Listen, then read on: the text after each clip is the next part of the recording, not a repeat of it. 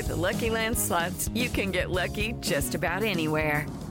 This is your captain speaking. We've got clear runway and the weather's fine, but we're just going to circle up here a while and get lucky. No, nothing like that. It's just these cash prizes add up quick. So I suggest you sit back, keep your tray table upright, and start getting lucky.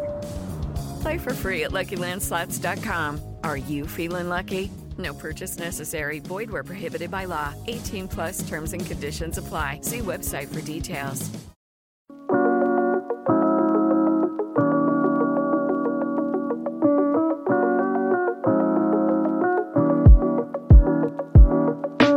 Tight end landscape in fantasy football this offseason has been wild. All summer long, fantasy football leagues have been horrible. Yes, horrible at drafting the position, Hayden. Because of that, since the preseason opened, depth charts have been becoming more clear. There's been huge shakeups. Players moving up 50 or 40 spots like Luke Musgrave, Jake Ferguson, Sam Laporta.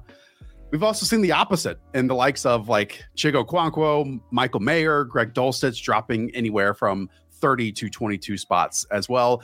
Let's set it right. Let's tell the people who they need to be drafting where in their drafts, right? Yeah, I completely agree. Early on this offseason, the tight end 2-3 landscape, you guys had it all backwards and just didn't know enough ball. I don't have to tell you. And this year's very different because we actually have rookies that are going to play meaningful snaps and should break the curse of the rookie year tight end. But not to get ahead of ourselves, we'll get into our top tiers right now that do not include rookies. And our first tier obviously starts with the rare tight end ones, and that is Travis Kelce. Just some quick notes here. He led the NFL with 30 red zone receptions last year, 10 red zone touchdowns.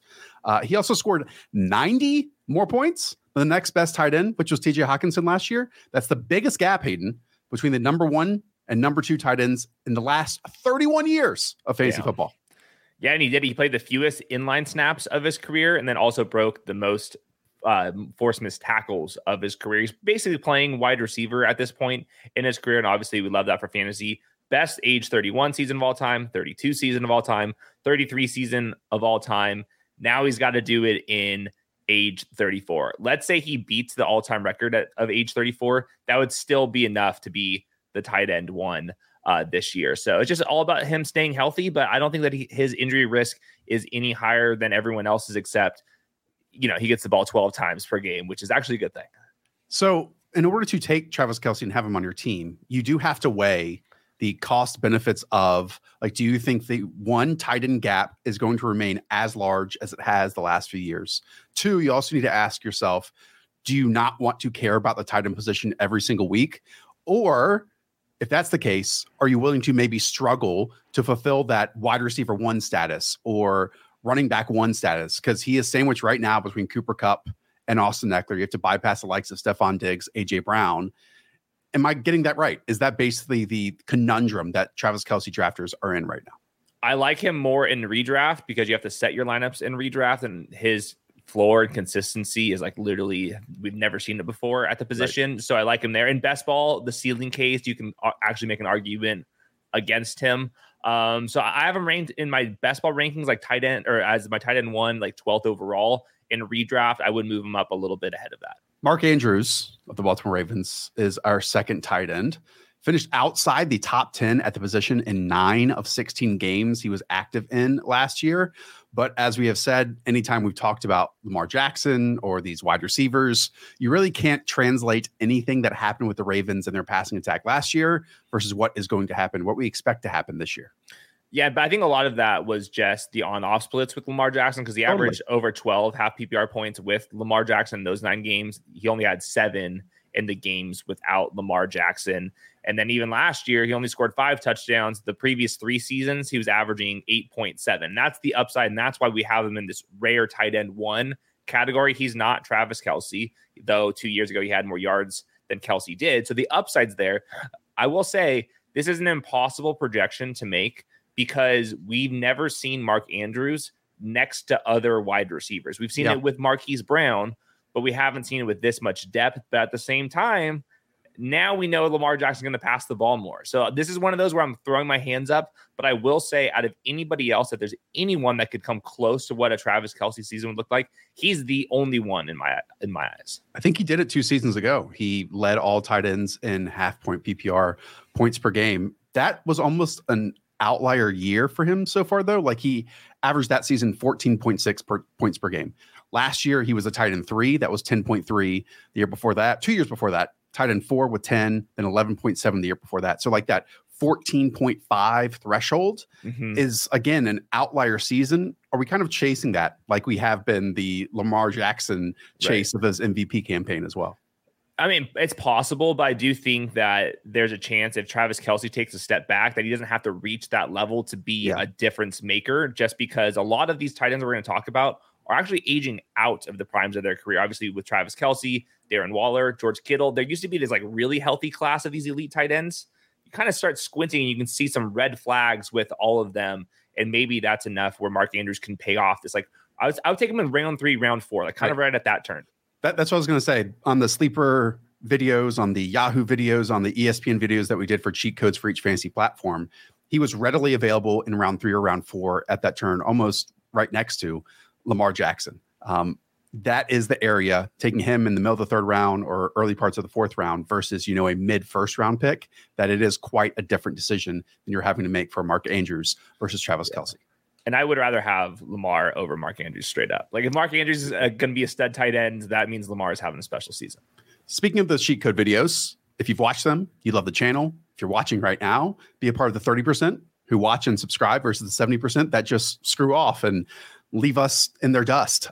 We also have tiers and rankings for every single other position as well. We know your fantasy drafts are massively important to you, but so are September and October. And we're here to hold your hand throughout those months to help you win your fantasy league. Here we go.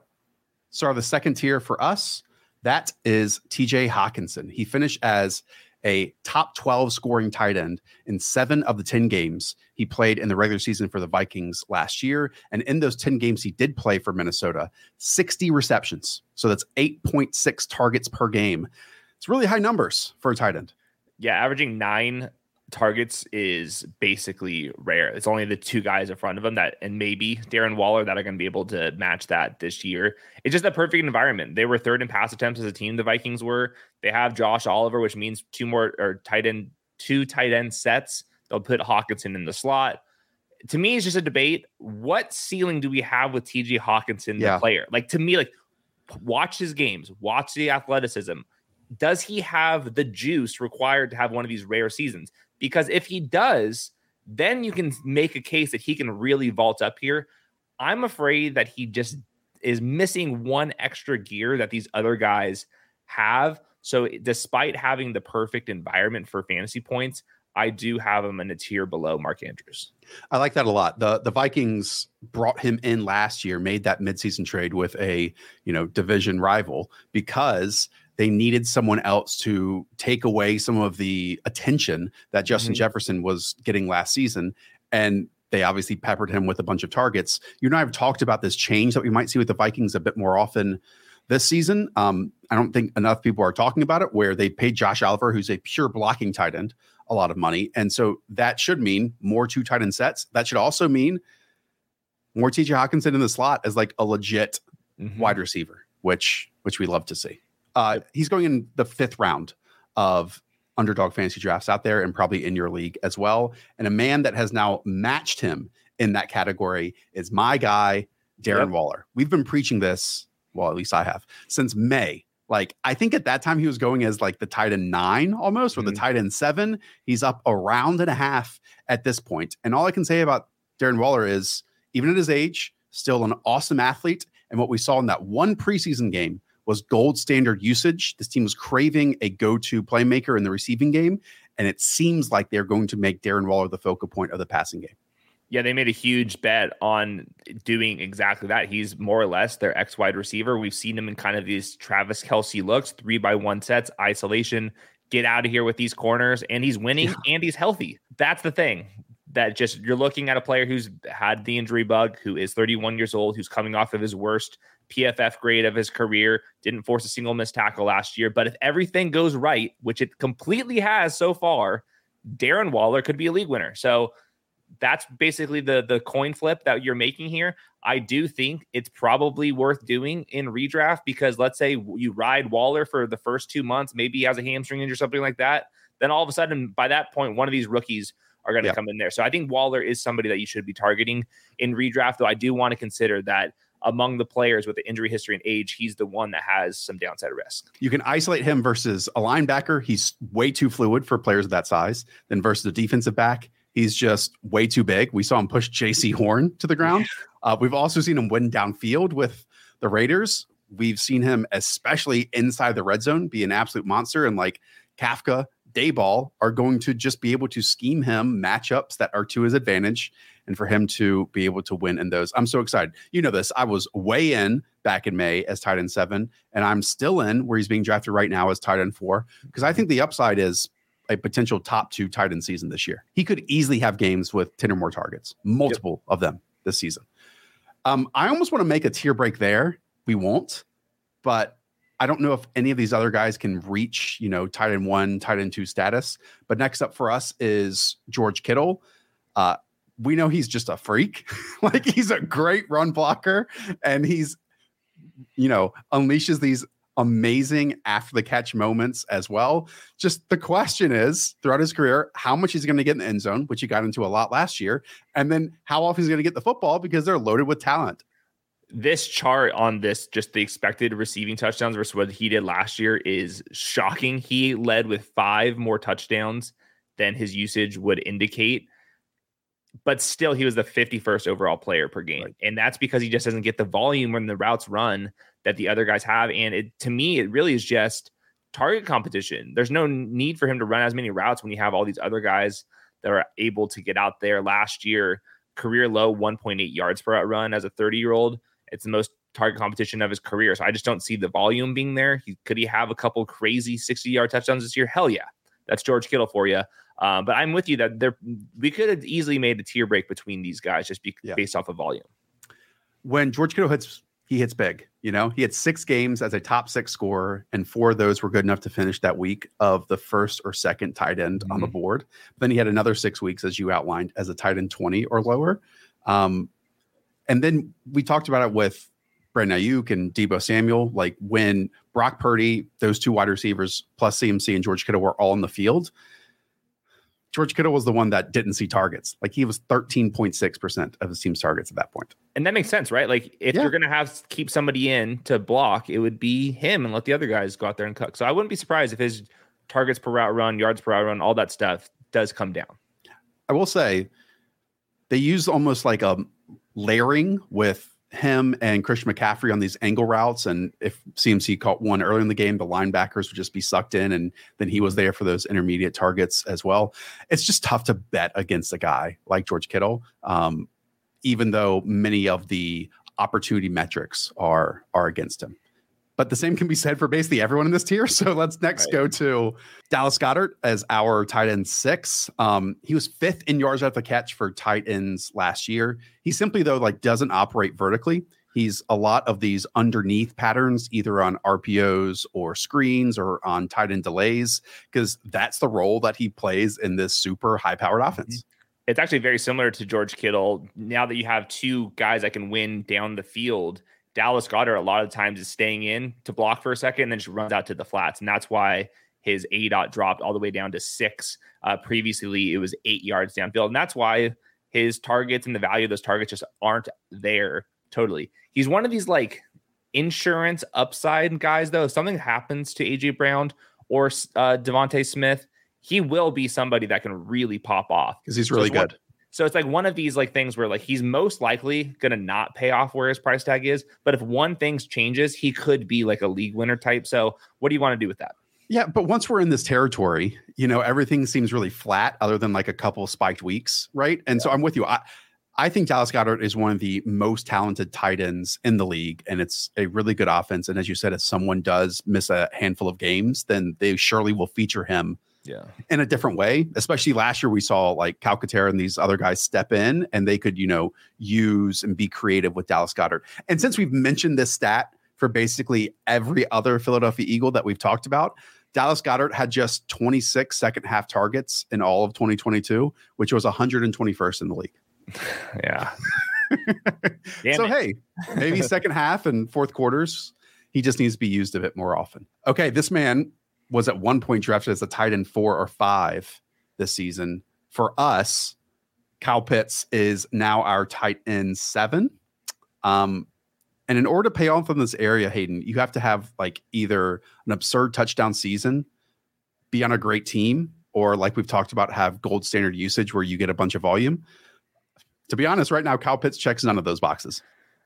Yeah, the most disgusting stat that I came across is he caught 3 of his 19 deep targets. That was the worst in the NFL. That's negative 26% over expected. That's miserable. And that wasn't necessarily his fault. I do think he can win out there, but I do think he's going to have to come down with a lot of these vertical targets from Desmond Ridder, which is kind of problematic for Desmond Ridder. This knee injury has been lingering a little bit longer than I was expecting it because he had, I think, the surgery last November, but he was out there in the preseason. I think he should be fine mostly from that. And the last thing he has to overcome is Arthur Smith, historically, even going back to Tennessee, uses his tight ends in a rotation a little bit. And that's what we saw in this preseason. I don't necessarily think that's for sure going to happen, but you don't have that conversation with any of these other guys. So it's kind of like you have to hit like 3 things in a row for this thing to like really spike off. But like at the same time, like I still truly believe Kyle Pitts is like a generational or semi-generational tight end prospect and player. And like his skill set is so rare, his movement and size down the field, that if you wanted to take a swing, but if I was going to do that, I would rather do that in best ball than in redraft, play for the upside in best ball now that his ADPs dropped. And redraft, it might be a little bit too rich for me. As long as Drake London is on the field, I do not see Kyle Pitts reaching top 4 tight end status. I know that they play different positions and that's how they're listed. But as I talked about on our wide receiver tier show, Drake London now is the focal point of this passing game. In a passing game that might be 24th in the league in attempts this season. The two were like used in tandem last year a little bit. And as you said, they even like brought in Jonnu Smith, who has a history with Arthur Smith. Yeah. And I think there's going to be a bit more rotation. And I just don't know if we're going to see like that massive season. Like, again, I've mentioned this stat, even in that 1,000 receiving yard season for Kyle Pitts, you did not enjoy starting him on a weekly basis because he simply didn't score touchdowns. And we just haven't seen him featured in that area of the field yet. We really haven't. I will say that could course correct. He caught 1 touchdown that season. A lot of things could happen. I know. And what I could be doing, Hayden, is like, to be honest with you, totally avoiding the George Kittle, Dallas Goedert, and Kyle Pitts section of drafting these guys in your fantasy leagues at this moment. I agree, because this next guy's my new favorite target. So, and the reason we say that, just looking at draft boards, again, I am taking Darren Waller. I'm willing to take a little bit of TJ Hawkinson in round 5. But then I think people see, 4 tight ends off the board. By that time, they're like, I got to fill up some of my starting spots. And so George Kittle then goes in round 6. Dallas Goedert, Kyle Pitts go in round 7. And I just want to escape that territory. I'd rather load up on the wide receivers, especially in that area, and not take chances on those tight ends that will have, as we said, almost as many weeks scoring outside the top 12 as they do inside the top 12. Yeah, totally fair. I'm with you. Then we kick it on over to our tier 3, which we were calling upside tight end ones. Love that moniker. And we actually have this flipped versus how it's being drafted, which I think is very notable because you all are drafting David Njoku as your tight end 10. For us, he is the tight end 8. Probably the player we talked so highly about last offseason, put a bunch of juice behind him. I thought he performed incredibly well because he is a unique talent at the position where he can catch screens and run off the catch, or he can get down the field, vertical, stretch the seam or on the outside and win in both ways. And or just dunk on you in the red zone. Certainly capable of doing that. In fact, he led all tight ends with the highest percentage of his team's red zone targets, all the way up at 29%. The dude's built like a freak. We saw him at the Super Bowl, just an absolute stud out there. He had at least 5 targets in 11 of 13 games last year. Keep in mind, he was battling through injuries on a lot of those, and that was a very balanced offense. What we've seen so far in this preseason, it makes sense going back to Deshaun Watson's history, a more spread offense. I think David Njoku could excel in that type of offense because he's so good in space. And before his injury, we saw what the upside was looking like. He was averaging 76 yards per game. That is monster numbers. He was the tight end 8 last year in an offense that I thought was pretty limited based off of the play calling, the neutral pace, the quarterback. There's a chance that David Njoku can absolutely excel in this. And really, there's just like not guys in this kind of tier that like Totally. have his athleticism. Like, go watch this guy play. He's actually a really promising player. It was not a surprise that it took a little bit of development, but we are in the prime of David Njoku's career right now. Yeah, he is the epitome of either second team or second contract tight end. And we are on that second contract. And, he split time early on his career with like Austin Hooper. And now it's all him. He's playing like every single snap. Plus, he can do all of these athletic receiving things on top of it. He was 11th overall among all running backs, wide receivers, and tight ends with 20 red zone targets. As you said, like the highest rate among all tight ends in terms of leading his team. And if you read any of the reports, talk to anyone that's been at Browns camp, he's been the most dominant player on that offense all off season long. Yeah, Cleve TA, who like knows a ton of football and has some sources. If you could follow him on Twitter, he just slid into my mentions telling me that David Njoku has been the superstar in Browns camp. And I know I'm talking a bunch of theory of this position more so than we have with others, but I just cannot muster the confidence of taking a George Kittle in round 6 when I can get David Njoku in round 10. I'm with you 100%. It's pretty simple. Okay. Being drafted as your tight end 9 and also our tight end 9, it is the Muth, Pat Freiermuth. He's very good. I will add, he did drop from 7 touchdowns down to 2 touchdowns, but I would say that is a universal, hey, no one was scoring tutties on the Pittsburgh Steelers last season, basically. Yeah, I think we both agree that this offense could take 2 or 3 steps this year just because everyone's so young. He's one of those players like entering the prime of his career, like going to be 25 years old this year, where even last year, he was the tight end 7 in expected fantasy points. He was 8th in yards per route run at the position, 7th in PFF grade, 9th in routes. Like, that's pretty good for a young player in a really bad offense. So I'm with you. Like, Pat Freiermuth compared to the guys in the previous tier, I like his price tag. I think we know what we're getting with him. He's kind of a fun player out in space, kind of a lean forward, get those feet going. We'll be out there all downs. Yes. So we'll see. I think he's a good player. I don't think he has quite the same potential as someone like David Njoku, but he's right after it, and the price tag is pretty appealing. I mean, I could also see him working that middle of the field more than the other pass catchers and like racking up 8 touchdowns this season easily.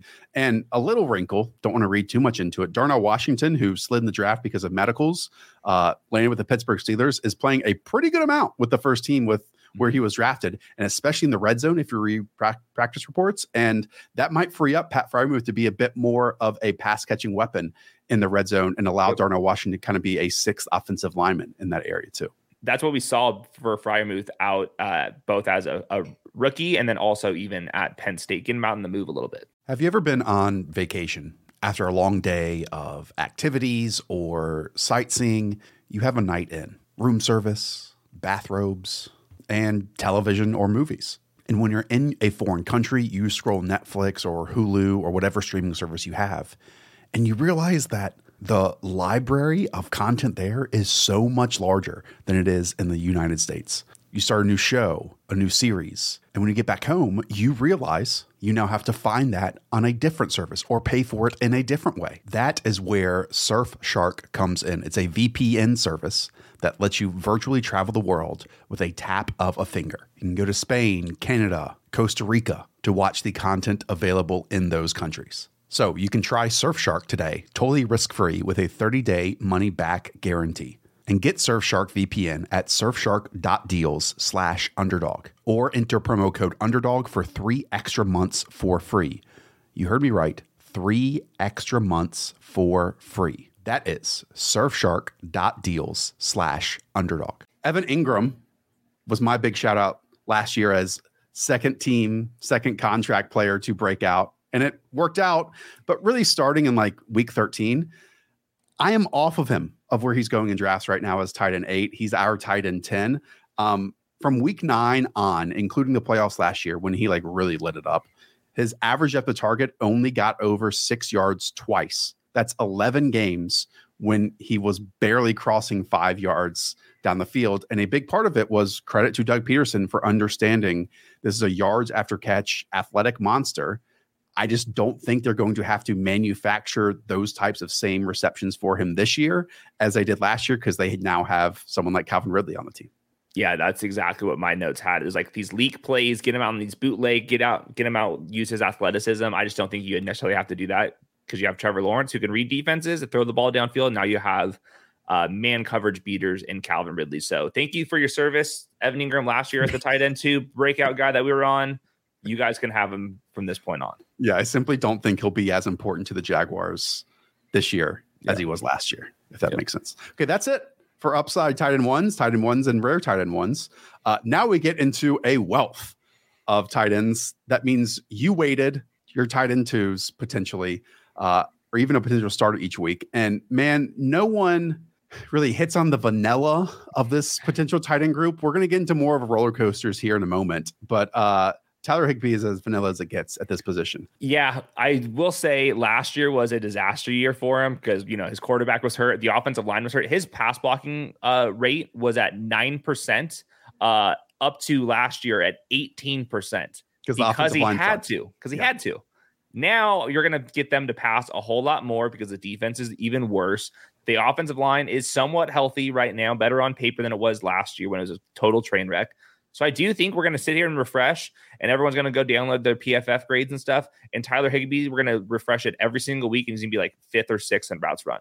And at that point, he's a very bankable guy, especially early on in the season. Like, I have some teams where I've drafted Higbee, and then I have Luke Musgrave waiting on the bench, waiting for it. But the first 2 weeks of the season, I'll make sure I'll start with Higbee, the veteran, and then see what I got. But I think that we know what we're getting with him at this point. As we talked about, that middle area of tight end, it's all like, hey, is he going to get you 6 to 10 fantasy points each week? And it depends on if he gets a touchdown or not, if he breaks out of that. 92.3% of Tyler Higbee's targets last season were less than 10 yards down the field. That is a preposterous number. Yeah. Preposterous. But that's kind of his game. It wouldn't be shocking at all, as you said, if he is the second leading target getter on this team this season. And we just can't match that volume with a bunch of other players. Okay. Dalton Kincaid was a first-round pick by an explosive offense. Talk me through Dalton Kincaid for you, because while I think we can poke a bunch of holes in his profile of where he's being drafted right now as tight end 11, I believe, we are right in line with that as our tight end 12. Yeah, so he's basically a slot wide receiver. They're kind of hoping he's going to be some version of what Cole Beasley was for this offense a couple seasons ago. And if you took those Cole Beasley averages, that would have made Kincaid a top 10 fantasy tight end. So I think it's a high bar, but I think it's an achievable bar just because of how explosive this offense is. When I watch Kincaid, he's option route king, and that's where he's just going to feast, and that's what they're hoping for. Is that it's just him versus linebackers and safeties. We'll see what defenses are going to do against Kincaid if they treat him as a slot wide receiver, if they treat him against base personnel, if he's going to be able to stay there and block in the red zone. These are the type of things that have me a little bit concerned. But he did at least run 71% of the routes in the preseason with the first team offense. And he definitely cleared that bar when you're watching him beat these players. I do think he has the special sauce that you do need, but do not expect him to have the every down role. It's just not feasible with Dawson Knox there. Yeah, unless something does happen with Dawson Knox. But Buffalo receivers over the last 3 seasons have 419 receptions while lined up in the slot, which ranks 4th among all teams throughout the league. So yeah, you've talked about it. You can go from your Cole Beasleys down to your Isaiah McKenzie's, and it's that grouping. And now they're probably going to fill it with Dalton Kincaid. But at the same time, in the last preseason game, which was the first time we saw him with Dawson Knox on the field, he only played 7 of 13 starting snaps. He ran the same amount of routes as Deontay Hardy did, and both Dawson Knox and Deontay Hardy were in for 9 of 13 snaps comparatively. Yeah. So that's my biggest fear is we always talk about, hey, you need to be out there all the time for tight end opportunities to come your way. And while he was a big investment, I think this team understands that based on personnel groupings and dictating what we want defenses to do, mixing and matching the likes of Dalton Kincaid and Deontay Hardy is maybe our best bet rather than just going with one.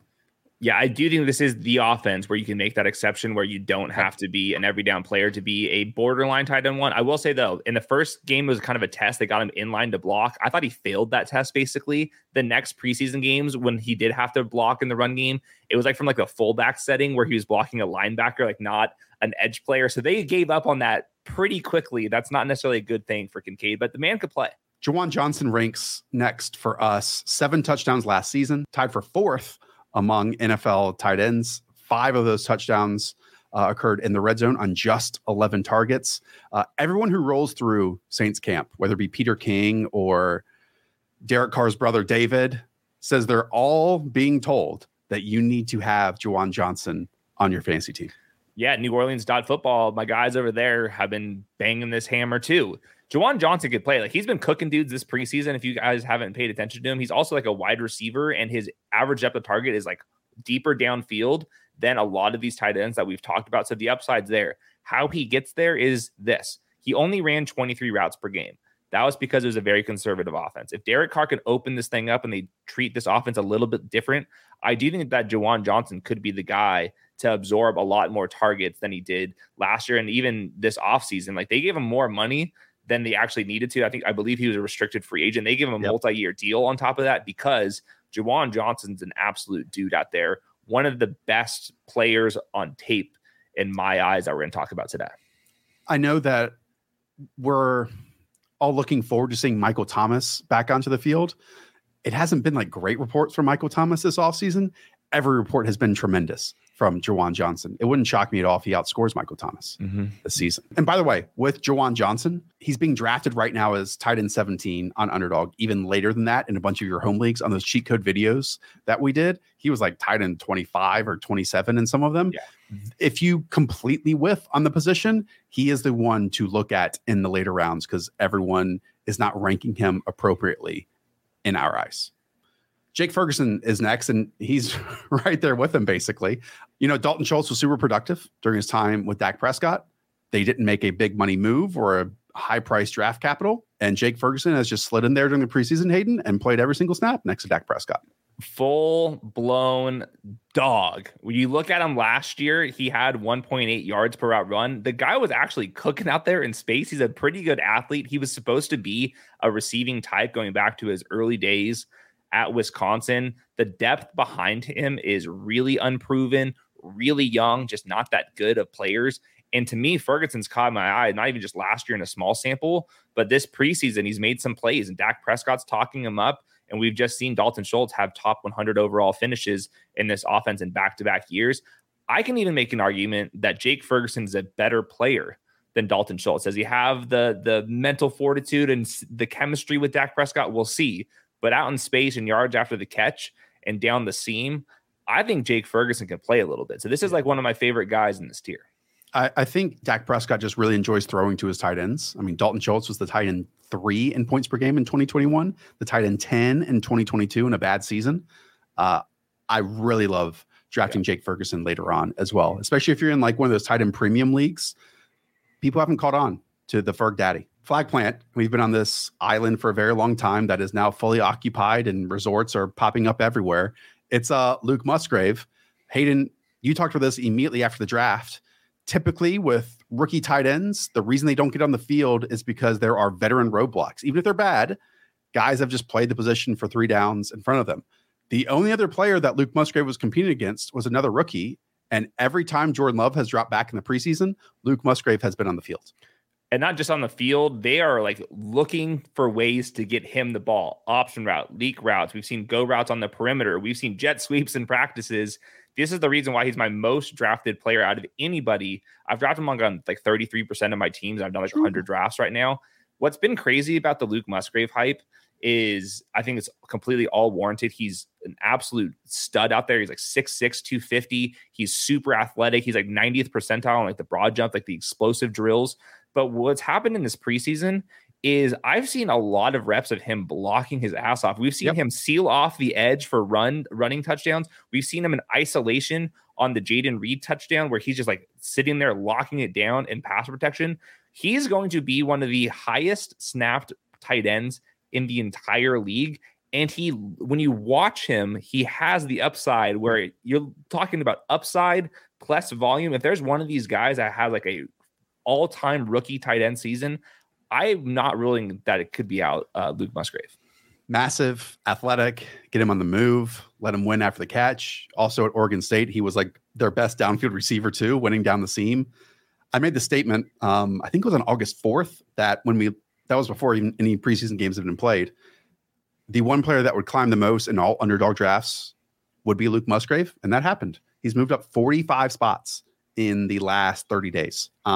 Just behind him, our guy Jake Ferguson, up 44 spots. So subscribe to the channel. Subscribe to the channel. My goodness. If that doesn't do it, late, be early.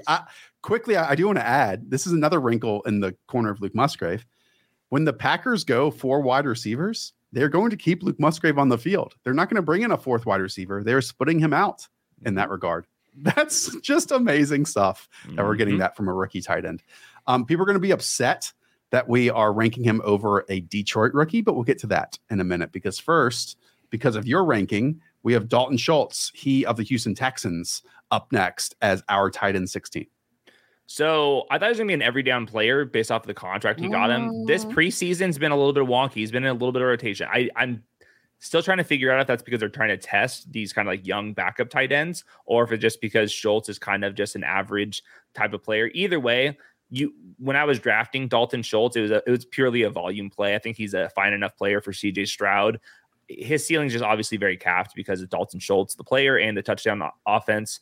So I think he's fine, but I'm not like super excited to draft him. Sam Laporta is next. Sam Laporta, our tight end 17, being drafted as tight end 14. We're basically with ADP on this one. I think he had a really good PR department early on, being Brad Holmes and Dan Campbell, where they told everyone, hey, he's our starter immediately. And again, the likes of Jake Ferguson, Luke Musgrave did not get that.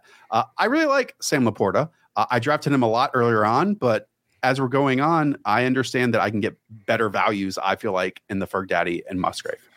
So the difference between the Ferg Daddy, Musgrave, and Laporta is Laporta's tiny. We're talking about 11th percentile height, 19th percentile weight. He only lined up in line on 48% of his senior snaps. That's a pretty niche role. It's kind of one of these roles that scares me a little bit, and the reason why we haven't talked about Chig or Greg Dulcich potentially can be kind of in this finesse role that I don't necessarily love. But I will say he was 3rd in targets from the slaughter out wide among college tight ends. That is a way to get there, and the tight end depth in Detroit is pretty bad. Gerald Everett, tight end 18, and is our tight end 18. I want to impart all of the Dalton Schultz usage onto him because part of me thinks that is a Kellen Moore piece of his offense. On top of that, the Chargers did not bring in another tight end this offseason. I haven't heard anything about Gerald Everett this preseason. I mean, he hasn't played, but I guess that's good because none of the starters have played in Los Angeles either.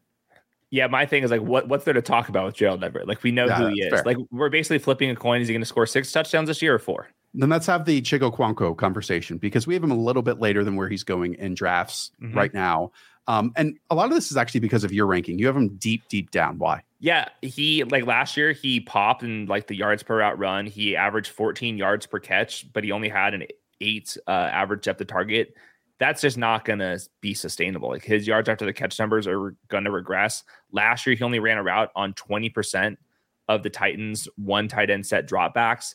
That's a problem. He's one of these undersized guys. So if he's out there a full-time role, I think he's got a chance to be pretty good. But when I watched him in this preseason, he was already substituting with Wesco and just kind of the rotation that they use there in Tennessee. And also they have Treylon Burks, Derrick Henry, and DeAndre Hopkins. Is already a pretty low volume offense. So you guys can have him. He has the upside. Certainly. I'm just betting on the size and the route participation. He's being drafted as tight end 16. He's my tight end 17. He's your tight end 21. He only had one game last year of over 50% of snaps for the team. So yeah, that's why his yard per route run numbers are inflated and amazing. I also think he's really talented. And that's why I kind of disagree with your super low ranking, because I think he has more upside than some of these other guys that we will talk about from now until tight end 21. Because even a slight bump in snaps is a win. Like he doesn't have to have 80% of the snaps to like hit this value or to like have an incredible season. I think if he plays, half the games over 50% of snaps, that's a big one. So, yeah, but I think that just keeps him like tight end 16. He also attacks similar areas of the field to Treylon Burks. And so I was thinking if Burks was going to miss time, then like maybe Chig would have a easier path to success. But okay, so that's it for these tight end tiers. We have a whole bunch of names after this from tight end 20 all the way down. I know producer Weaves is going to flash that list up here. I quickly want to talk about Greg Dulcich because he dropped significantly, I think about 35 spots over the past few weeks, down to tight end 20. I understand it because Adam Troutman was a tight end that was brought in by Sean Payton. He is the starting tight end. I will add the caveat that when Jerry Jeudy is missing time, which really might be 2 games, 4 games, 6 games, whatever it is, Greg Dulcich is going to be on the field because they only have 3 wide receivers on the roster at this moment. And so if they only have 2 healthy ones, they're going to run a lot of 12 personnel on top of that, and Dulcich will benefit in that time frame. Yeah, he'll benefit, but I think he's still going to work behind Troutman. We haven't even seen Chris Mannertz this offseason, so we'll see what the snaps overall look like for Greg Dulcich. There's one boring name, that's Tyler Conklin, who's paid off. He's been on top 20 tight end for a couple of years now, very highly paid. Aaron Rodgers is now his quarterback, and we just lost Corey Davis. I think Tyler Conklin's like the most boring guy that's just going to pay off his ADP in really deep leagues. And then Michael Mayer, I don't want to forget about him because he's the rookie. He has the most competition for playing time because they have Austin Hooper out in Vegas. But Michael Mayer, I thought, had some pretty sweet tape when it comes to the receiving game. And they were using him detached from the offense. Right. He kind of reminded me of like Pat Freiermuth in some ways. So I do think there is a chance that Michael Mayer might be more of a later half of the season play. But I don't want to forget about Michael Mayer, who easily could have been a first-round pick in the NFL draft. Yeah, I will not go in my negative Irv Smith rant ever again. No. Just I don't understand why people are taking the 15th round. Well, I don't think anyone's drafted him since. Well, no, he's still sitting there as tight end 20. Cade Otton, I think you talked about him, right? That he's going to be out there a lot. Yeah, I mean, that's a fact. Yeah, he's going to be out there a lot, and so is Hayden Hurst. But, you know, how excited can we get from that? Okay, that's it. There's all your tight ends. There's a strategy that goes into it, you know? If you want to be safe and fill out your starting spots and take one of those middle guys that we talked about, that's on you. Or do you want to wade into some uncertainty and maybe get a explosive young rookie or a guy like Juwan Johnson is going to play a bunch of like real wide receiver stuff? That might be more of your boat if you miss out on those top 4 names. I will be throwing a party every single time Luka Musgrave scores a touchdown this year on the channel. So if you want to join the party, draft him. All right, that's going to do it. Go and check out our other positional rankings and tiers. Go play an Underdog Fantasy. You still have like a week to get in all of those best ball lineups. I'm matching your first deposit up to $100. And right now, like, there's a super flex league for $2 that Nick Galano put up there in the lobby. So if you want like to dip your toe in, $2 super flex draft. Pretty cool. I think that thing's probably already cooked. So go play weekly winners. DFS meets best ball, 17 unique weeks, $15 to enter. That thing's going to be pumping. And subscribe to the channel. Thanks, producer Weez. Hayden, I'm Josh. Up the Villa. We'll talk to y'all soon. See ya.